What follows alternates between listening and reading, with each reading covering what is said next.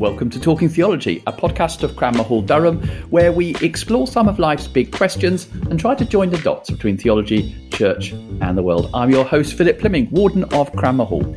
If you enjoy Talking Theology, do subscribe at your favourite podcast provider, follow us on Twitter or Instagram at Talking Theo, and share on social media. Thank you for listening. Now, on to today's episode. What has been the impact of Christianity on Western civilization? How did the shock of the cross change the relationship between the weak and the strong? Where might we see Christian theology and dialogue in unexpected places? And why might it be important to reconnect Christian values with Christian stories?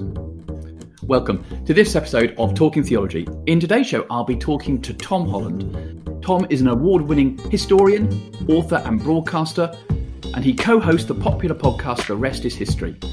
His latest work is called Dominion, The Making of the Western Mind. And our title today is, How is the Story of the West Forged by Christian Faith and Values? Thank you for listening, and I hope you enjoy the show.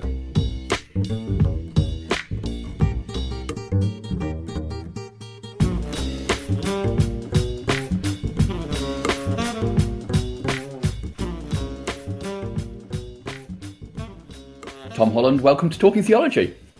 Thank you very much for having me. It's lovely to have you with us. Tom, your latest book, Dominion, The Making of the Western Mind, which I read a few years ago, tells what you describe as the greatest story ever told, which is how those in the West came to think in the way that we do. Take us back, though. That's not the first book you've written. Take us back to the journey of the books that you've written and kind of tell us the journey about how you came to kind of want to write this project. Well, I mean, ultimately, it goes right the way back to my childhood, where I was raised Anglican. So I went to church, I went to Sunday school. I had a very keen interest in the biblical stories. But the truth is that I liked the biblical stories in the way that I also liked the stories of Greek myths or stories of King Arthur or stories of ancient Rome or whatever, as a kind of repository of glamorous and exciting narratives. And truth be told, I was pretty much on the side of the great empires against the Israelites. I identified much more firmly with Pharaoh or Nebuchadnezzar or Pontius Pilate than I did with any of the Israelites. So I feel very guilty about that. And basically, I just found ancient civilizations glamorous, powerful, exciting, thrilling. They kind of stirred me in the way that when I was even younger, dinosaurs had stirred me. And I guess the legacy of that was that when I came to write books of popular history aimed at a general readership, I focused on the ancient classical civilization. So I wrote a book about the fall of the Roman Republic. I wrote a book about the Persian invasions of Greece. But I found the process of trying to get into the mind, say, of Caesar, who, according to Plutarch, slaughtered 1 million Gauls and enslaved another and seems to have had absolutely no moral qualms about this whatsoever, or Leonidas, the Spartan king who dies at Thermopylae, but ruled a state that was dependent on enslaved neighbours, and again had no moral qualms about that at all, that I felt this kind of disjunction between my moral frameworks and their moral frameworks. And more than that, that even the use of English to write about pre-Christian worlds, so whether I was using words like secular or religion or even homosexuality, that all of these were freighted with anachronism. So it was as though I would have talked about Caesar conquering France. The sense was there, but there was, it would have felt anachronistic. I just felt increasingly that when I was looking at the pre-Christian world, I was looking through a glass darkly. And what came to ask myself, well, what is it that changed?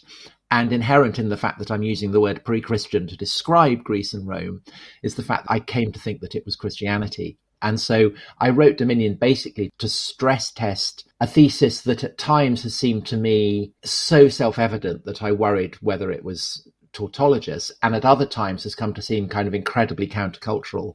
And all kinds of my friends have kind of expressed, doubt, sometimes horror at the idea that essentially the modern West, even though it may seem post-Christian, is in its absolute fundamentals Christian through and through, and that it is that process that separates us from the civilizations that existed before the time of Jesus. So that's essentially how I came to write Dominion.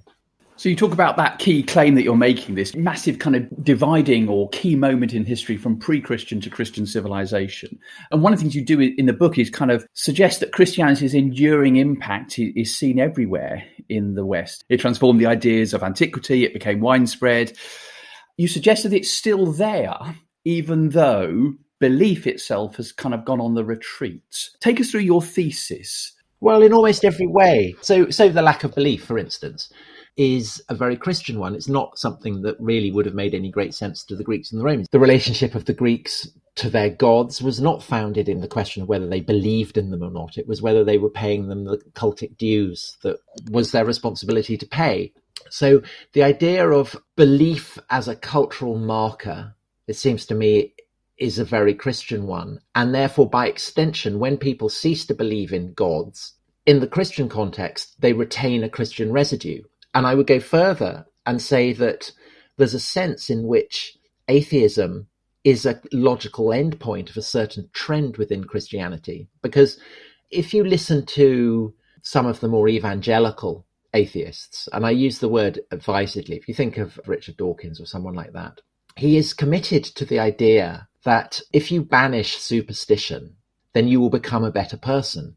You will no longer be in darkness, you will come to walk in light. And this is an ideal that obviously you can trace back to the Enlightenment, but you can also trace it back to the Reformation, because the Reformation was all about the conviction that if you topple idols and if you banish superstition and if you bring people who have darkness into light, then they will be better people. But that in turn, of course, is an inheritance of primal Christianity. It's an understanding that missionaries who are going to Anglo-Saxon England or to early medieval Saxony or Scandinavia, that they are taking that assumption as well, which is why they are toppling idols, chopping down trees that are sacred to gods, all that kind of thing.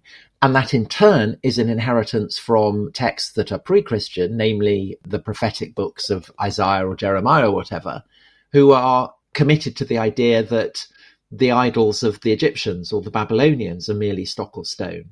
And that, again, if you smash them, people who walk in darkness will be brought into light. The idea that by banishing superstition, you come into light, which is foundational for the modern atheist movement, this is not culturally neutral. And this, I guess, is my core argument, that so many things that get traced back to the Enlightenment by people who would consider that they've emancipated themselves from Christianity. Actually, the Enlightenment is just a way stop on a much, much longer story that goes back to Christian beginnings and even back to the text of the Hebrew Bible. We'll come back to the contemporary application of that point later, Tom, if we can. But can we go back right to the beginnings of Christianity and to where you start and end your book, which is with references to the crucifixion? You write very powerfully on that and this key Christian value, which you identify as the choice of the weak things of the world to shame the strong. Why did you hone in on that particular aspect of the Christian faith, and where do you see that theme sort of progressing? I mentioned at the start of the interview that I was very much on the side of Pontius Pilate rather than Jesus, because Pontius Pilate has the glamour, he has the purple, he has the eagles, he has, all that kind of thing, whereas Jesus is just the scruff. But I came to realize, of course, you grow up, you abandon childish things. I came to realize the foundations on which Roman power lay. And this was brought home very viscerally to me in 2016 when I'd written probably two or three chapters, I should think, of Dominion. And I went to northern Iraq to make a documentary for Channel 4 about why ISIS were ideologically committed to wiping out the Yazidis, who are people who are condemned by ISIS as not merely infidels, but as devil worshippers. And we visited Sinjar, which was a major center of Yazidi habitation. And this was a town in which notoriously Yazidi women had been rounded up and either enslaved or killed. But also this was a place where Yazidi men had been crucified. To be in a place where crucifixion had served the occupiers of a town as it had served the Romans, as an emblem of their power, as an emblem of their right to put to death those who opposed them, was incredibly unsettling because it opened up for me this kind of existential abyss. It rubbed my nose in the reality of a world in which the cross does not have what it has for us, whether you're Christian or not. If you're lying injured and an ambulance comes up and there's a cross on it, a red cross, that's good. If the cross is an emblem of the right of the powerful to put to death the weak, then that plunges you into an entirely different moral universe. So I came back from Iraq having had that experience and rewrote my introduction to absolutely focus on the reality of what crucifixion was, what it had meant for the Romans, and what it comes to mean for Christians, and to try and emphasize the full scale of the revolution of that change in opinion as to what crucifixion meant. What role do you think the Apostle Paul had within that? The Gospels spend a lot of time talking about the crucifixion of Jesus. It always strikes me that in movie terms, they go into slow motion, don't they, as the cross looms into view. But then Paul, particularly, I'm thinking in 1 Corinthians, where he sort of says, I came among you and I preached nothing but Christ and him crucified. What's the contribution of Paul, do you think, to that dominant narrative of the cross and that reframing it, not as a place of shame, but a place of glory, something to boast in? Well, he says it's a stumbling block for the Jews, for the Judeans, which it absolutely is, and kind of folly for the Gentiles, for the Greeks and the Romans. So Paul absolutely understands the weirdness of the conclusion he's come to, that this man who has suffered the most humiliating and painful of deaths is in some way perhaps a part of the one God. And it seems to me that in his letters he is kind of wrestling with the implications of this. I mean, they're not statements of thought through theology. This is a man wrestling with his own uncertainties and doubts about the implications of it. And he has clearly founded his entire life on the conviction that he's right about this. But the way that he talks about Jesus as crucified, as a crucified Messiah, suggests that he is absolutely aware of how shocking this is likely to seem to people he's preaching it. And that the nature of the shock, of course, is the point. That's everything that is kind of animating Paul. But he does understand that people are going to be kind of revolted, repelled, appalled by the very idea of it. It seems when you read early Christian writers that for a long time they are all wrestling with this. They're all kind of acknowledging that this is a kind of terrible thing. This man who is increasingly kind of being acknowledged as a god was crucified. And one of the manifestations of that, it seems to me, that even after Constantine converts and the Roman Empire becomes increasingly Christian, there remains a reluctance to portray Jesus on the cross.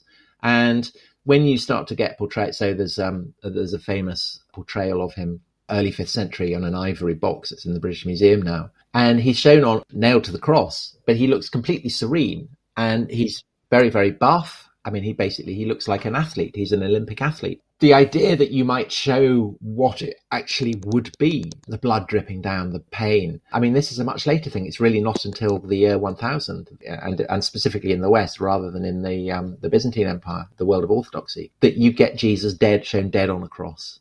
And then over the course of the Middle Ages, of course, you get increasing emphasis on the sufferings of Christ on the cross, whether that's in the liturgies, personal devotion, or in the art. And one of the consequences of that, in turn, I think, is that increasingly people in the West become desensitized to what the cross actually means. So when you look at a cross, you see a symbol of Christianity. You don't see an instrument of torture. Going to Sinjar affected me so powerfully. It jolted me back into a state of mind where I was absolutely brought up short against what crucifixion would mean. You describe a journey there, Tom, that's effectively the church really taking hundreds of years to kind of come to terms with the full reality of the crucifixion as an event and as a place of torture. Therefore, in those incidents, say between the years of Christ's death and 1000 AD, was the church struggling to navigate, therefore, the reality of prioritizing the weak over the strong, particularly after the conversion of Constantine? Does that mean that value became harder to embed in the life of civilization? I think it's such a countercultural idea, and it imposes such strains on people. And of course, it also generates all kinds of ambivalences and paradoxes, because as Nietzsche, the most intellectually brilliant and properly post-Christian of atheists, points out, there is a kind of power in the lauding of powerlessness. I mean, he kind of describes it as a hatred of the weak and the poor for the strong and the glorious. But the idea that by subverting the traditional standards the Romans had upheld, it's not purely as though you are thereby enshrining the weak, because those who are doing it come to have power themselves. And so I think one of the reasons why Constantine decides to go with Christianity was that actually bishops were men of power. They were men to be respected by the standards of the age. They had a lot of patrons. the bishops are handing out charity to widows, orphans, people in prison, the sick, but that is giving them power. And essentially, the Christian church, by the time that Constantine converts, has become this huge cuckoo in the Roman nest. It's a welfare state that owes nothing to traditional structures of Roman power. And that gives it power in itself. And that is something that the church has consistently wrestled with, that if it becomes institutionalized, does it therefore become powerful? And does it therefore risk betraying Christ's teaching that his kingdom is not of this world? And we're recording this podcast just days before the King's coronation in Westminster Abbey, in which that tension will be fairly clearly embodied as well, Tom. Yeah, absolutely, because the coronation ordo, going right the way back to Edgar's coronation, where Edgar comes into Bath Abbey, the coronation is happening in Bath because it's a great Roman city. Edgar is claiming the Roman title of imperator, emperor, but he comes into the church, into the abbey, and he takes his crown off and lays it on the altar, and then he prostrates himself before the altar. And Dunstan, the great archbishop who is presiding over these coronation rituals, it's said bursts into tears of joy at the spectacle of this display of humility. And the same paradox is there in the coronation ritual that's going to see Charles crowned as king, that he is offering himself as a servant. You know, he will take oaths of service and then he'll go and sit on a throne. It absolutely enshrines these paradoxes. You made a powerful case earlier, Tom, for saying that even something like evangelical atheism is itself rooted in a worldview that goes all the way back to the foundations of Christianity and indeed the Hebrew Bible before then. And one of the themes of your book is that the influence of Christianity is so profound that it becomes hidden. Do you want to give us perhaps one or two more examples of where, I know you write about human rights, the importance of conscience, where effectively kind of Christianity kind of sets the terms for the debate, really, however that debate is then sort of played out? I can't think of any of the kind of flashpoints in what people call the culture wars at the moment that are not essentially intra-Christian debates about what aspects of Christian doctrine you should emphasize. We are living through a great roiling of the Christian world that is comparable to the Reformation, and that the 60s are a period of convulsion comparable to the 1520s. The difference is that whereas in the 16th century, the debate was couched in very overtly theological terms, everyone accepted that they were Christian. It was just a question of what the proper definition of Christianity should be. Since the 60s, one side of the debate has come to deny that it is Christian. And Christian doctrines, Christian beliefs have come to be a vibe, and therefore it's possible for people to assume that, you know, they are the kind of the moral equivalent of the haze of a Gnostic, that they don't really come from texts, from liturgies, from institutions that large numbers of people have overtly come to repudiate. So to give the classic example in America, abortion, absolute flashpoint for Catholics and for Christians generally. The idea that every life is sacred to God is a fundamental Christian belief. That is clearly a very, very Christian idea. But at the same time, the idea that a woman's body is her own, that men should not force themselves on women and decree how women what they should do with their own bodies. This is also a very fundamental Christian idea. It's there in Paul. It's two rival ways of interpreting the Christian legacy going head to head with each other. Tom, one of the things you argue in the book is that Christianity has had an enduring significance despite the retreat of belief. Do you think where we are in this moment in history, you said the 60s are like the 1520s, where we are now in 2023, do you think this influence of Christianity is set to continue into the future? Or have we reached a stage where those values themselves will start to decline?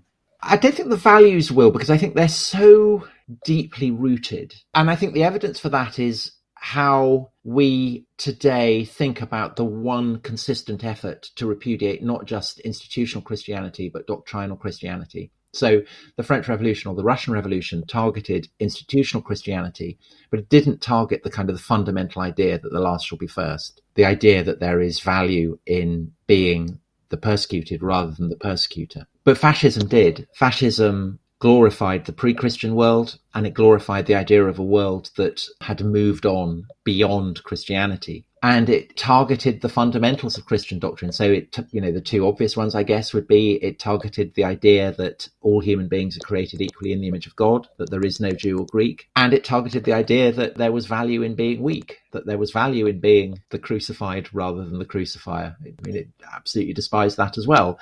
And I think the measure of how Christian our values are is that the Nazis have been enshrined as kind of the embodiments of evil, to the degree that perhaps that's why we don't need, as a culture, the Christian mythology anymore, because we have the Nazi mythology. Hitler is a much more terrifying figure for people than Satan. Auschwitz is more terrifying perhaps than hell. The Nazis are more terrifying than demons. But we enshrine Hitler as the embodiment of evil for fundamentally Christian reasons still. So I think to that extent the values remain. They remain as strong as they've always done. I think what is different is that for the first time, Christian values are being expressed as a kind of vibe, as I said earlier, and therefore they're no longer anchored to the mooring of biblical stories or Christian theology or the habit of going to church. And therefore they are taking on increasingly strange and novel forms. And it's as though people with deeply held Christian sensibilities are looking for new ways to express and vent those sensibilities. You talk about the way in which the moorings are kind of being moved away from, that perhaps the Christian mythology is not known or embraced anymore. I'm interviewing here from Cranmer Hall, where we train people for Christian ministry, Tom, and a number of our listeners to the podcast will be people in ministry of whatever form or another. And therefore, I'm interested in the question, does an appreciation of the ongoing significance of Christian values in the way that you've articulated keep alive the possibility that faith might be something that the West moves back to, or at least people in the West? I'm here in the Northeast. Tom, I know you've got a home in the Northeast now as well. This is deeply kind of historically Christian region. Does understanding the legacy of that region, the story of that region as a place of rich Christian history, make that bridge back to faith something that might be crossed?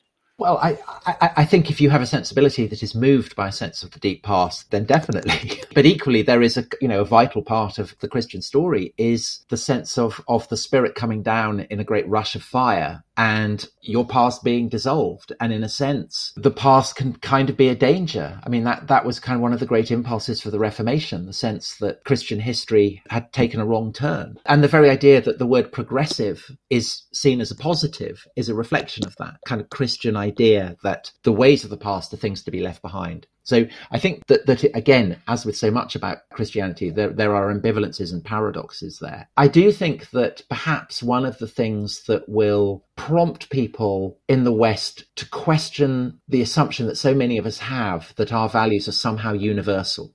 People will say, I don't need a God to tell me how to be a good person. And the assumption there is that our idea of what a good person is somehow absolute and inherent, rather than being culturally contingent, which it clearly is, because people's ideas of what a good person is, or the very notion that being a good person matters, is something that has changed and evolved over the course of time and is different from different parts of the world to different parts of the world. We in the West have been able to kind of rely on that sense of complacency because our cultures have been so globally hegemonic for the past 2 centuries. We haven't really had to deal with the fact that there are other ways of understanding how humans should live. But as Western economic and military power retreats, so its cultural power will retreat. And so it will become increasingly evident that all kinds of things that we have taken for granted as being just the way things are aren't at all. And I think that will require us to ask the question, well, why do we think the way that we do? And that will require us to recognize that in all kinds, you mentioned human rights. I mean, the notion of human rights derives from canon lawyers in 12th century Italy, in turn meditating on the implications of the Gospels, that these are things that are theologically rooted and therefore require a leap of faith to believe in, and that an awful lot of our values are coded in narratives and stories that come from the Bible and come from the history of Christianity, and perhaps have to be coded in those stories to make sense. Now, it seems to me that this is somewhere where the church has really let people down, because people are coming from Church of England or Catholic schools, largely, it seems to me, ignorant of biblical stories to a degree that is pretty unprecedented. You have large numbers of people who simply don't know the story of the Good Samaritan, or even the crucifixion, or the story of Exodus. And these stories basically are how Christianity has been coded for centuries and centuries and centuries. These are the most influential stories that have ever been told. And if the church is, in its schools, is allowing its students to leave school without knowing these stories, I think it is letting, It's letting the students down. It's letting it's letting God down, and it's letting themselves down, I think. And if I had one prescription for what the church could do to revitalize Christianity, it would be to make sure that people know these biblical stories. You mentioned earlier, Tom, your own journey of understanding, admiring Pontius Pilate to suddenly kind of doing quite a significant 180. It wasn't sudden, it was a gradual process, a weathering. Oh, and you've talked about I think you used the phrase, the horror that some of your friends had felt as you articulate this narrative that we've been exploring today. One of the questions I always ask in this podcast is, how has this theological exploration landed with you? Where's this taken you in your own journey of faith and life and reflection? I wrote Dominion basically to stress test the feeling I had that I was in almost all my fundamentals Christian, that my values and beliefs didn't come from the Enlightenment, that they weren't inherent, that they were culturally contingent, and that the culture was Christian. And because I want to believe in the inherent dignity of every human being, and I want to believe in human rights, and I want to believe that the strong have a duty of care for the weak, I recognise that requires a leap of faith to a degree that I didn't before. And I also recognise that these stories, these beliefs make best sense, as I was saying, as part of a story. So I'm torn between thinking I might as well hang for a sheep as a lamb, that I might as well go full in, angels and Genesis and the whole shebang. But I do have kind of enduring reservations and doubts about that. And so I guess there are times where I do believe in the whole thing. There are times where I want to believe. There are times where I despise myself for wanting to believe. There are times where I simply think it's all nonsense. And it's a kind of shifting, it's like kind of twiddling a dial on a radio. Sometimes I get kind of beautiful music. Sometimes I get kind of clear voice. Sometimes I get static. And it changes and varies. That's an answer that many of us will recognise for ourselves, Tom. I read the Psalms every day, as Cranmer said that we should read the Psalms once a month, and I find the range of experience from the psalmist not dissimilar to the twiddling of the radio that you described. Yes, so the Psalms are a kind of wonderful inspiration like that, because of course there is doubt in the Bible, as there is everything in the Bible. That's right. It's part of the faith experience. That's, for myself, I find one of the encouragements in Scripture. Tom Holland, we must leave it there. Thank you very much indeed for appearing on Talking Theology. Absolute pleasure. Thank you very much. You have been listening to Talking Theology, a podcast from Cranmer Hall, Durham. Cranmer Hall is a theological college within St John's College in the University of Durham, training people for ministry in the Church of England and other denominations. Find out more about us at cranmerhall.com.